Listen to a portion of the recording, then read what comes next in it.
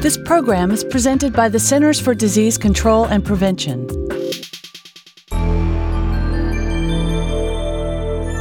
In 1974, Lewis Thomas, physician, professor, and dean, published The Lives of a Cell, the first of two books subtitled Notes of a Biology Watcher.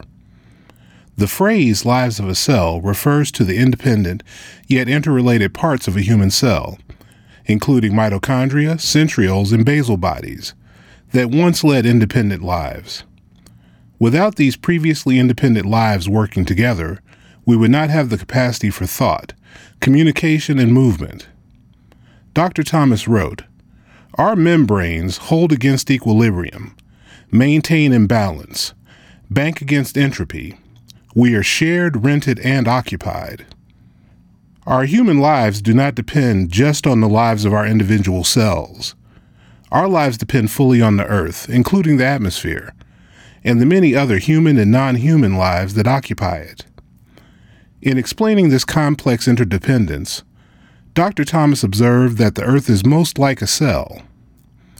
This second interpretation of lives of a cell refers to the many interrelated earthly entities, such as plants, whales, humans, and even viruses, that dart rather like bees from organism to organism, from plant to insect, to mammal, to me, and back again, all protected by the sky, a membrane that works, and for what it is designed to accomplish, it is infallible as anything in nature. PulseNet identifies disease outbreaks by connecting DNA fingerprints. PulseNet, established by the Centers for Disease Control and Prevention in 1996, comprises 87 laboratories in all 50 states.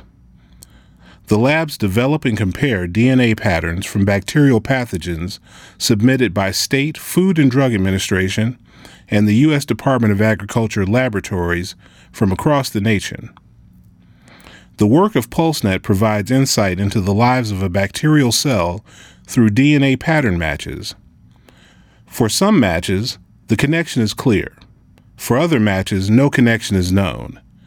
Yet these bacteria are not just the same strain or type.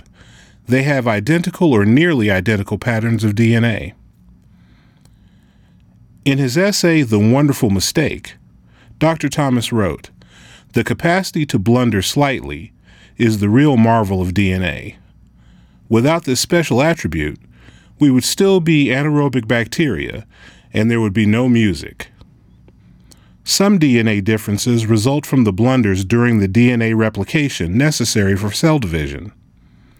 Others result from mobile genetic elements, snippets of DNA that are able to move between bacteria.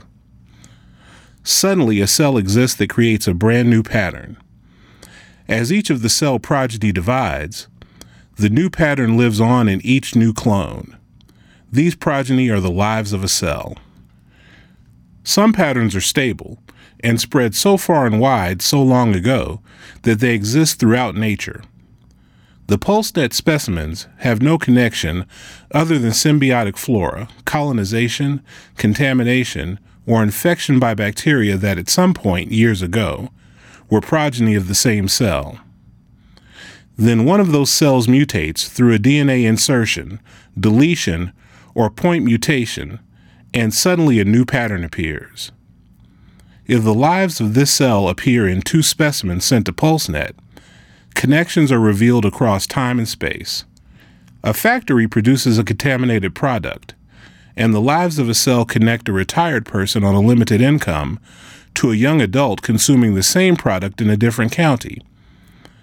A contamination in dog food can sicken a dog's human owners, while the dogs remain healthy. Contamination on a farm can send lives of a cell across the country to rich and poor. Dr. Thomas described a halfway technology, at the same time highly sophisticated and profoundly primitive. It represents things one must continue to do until there is a genuine understanding of the mechanisms involved in disease. Examples include organ transplants and iron lungs. Like these, connecting lives of a cell can be labor and resource intensive.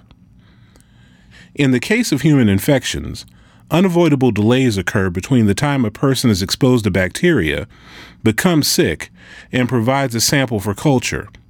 The culture grows, the bacterium is identified in the laboratory, grown on media for transportation, and sent to a second laboratory. A pattern is determined, and matches are identified. After a match is determined, investigations often require repeated phone calls, followed by intensive testing of products and finally massive recalls.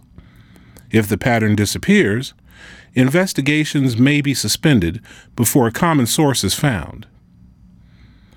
All three interpretations of lives of a cell, the once independent lives of a single cell, the many lives of the Earth, and the lives of a bacterial cell that travels throughout the Earth, strongly suggest the need for multidisciplinary and interdisciplinary collaborations, such as One Health.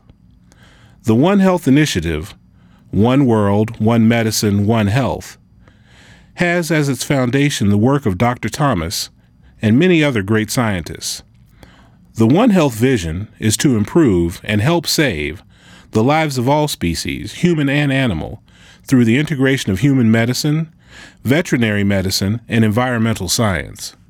Publicity about recalls may leave the perception that our food supply is riskier than before PulseNet. On the contrary, following the lives of a cell leads to a new understanding of disease mechanisms. As many diverse professionals work together and pool knowledge to develop economical solutions, our food supply becomes safer. This is the real high technology that Lewis Thomas described in The Technology of Medicine. When it becomes available, it is relatively inexpensive, simple, efficacious, expeditious, and easy to deliver, and is thus One Health in action.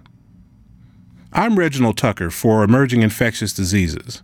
You can read the entire April 2015 article, Lives of a Cell, 40 Years Later, A Third Interpretation, online at cdc.gov/EID. If you'd like to comment on this podcast, send an email to eideditor@cdc.gov. For the most accurate health information, visit www.cdc.gov or call 1-800-CDC-INFO.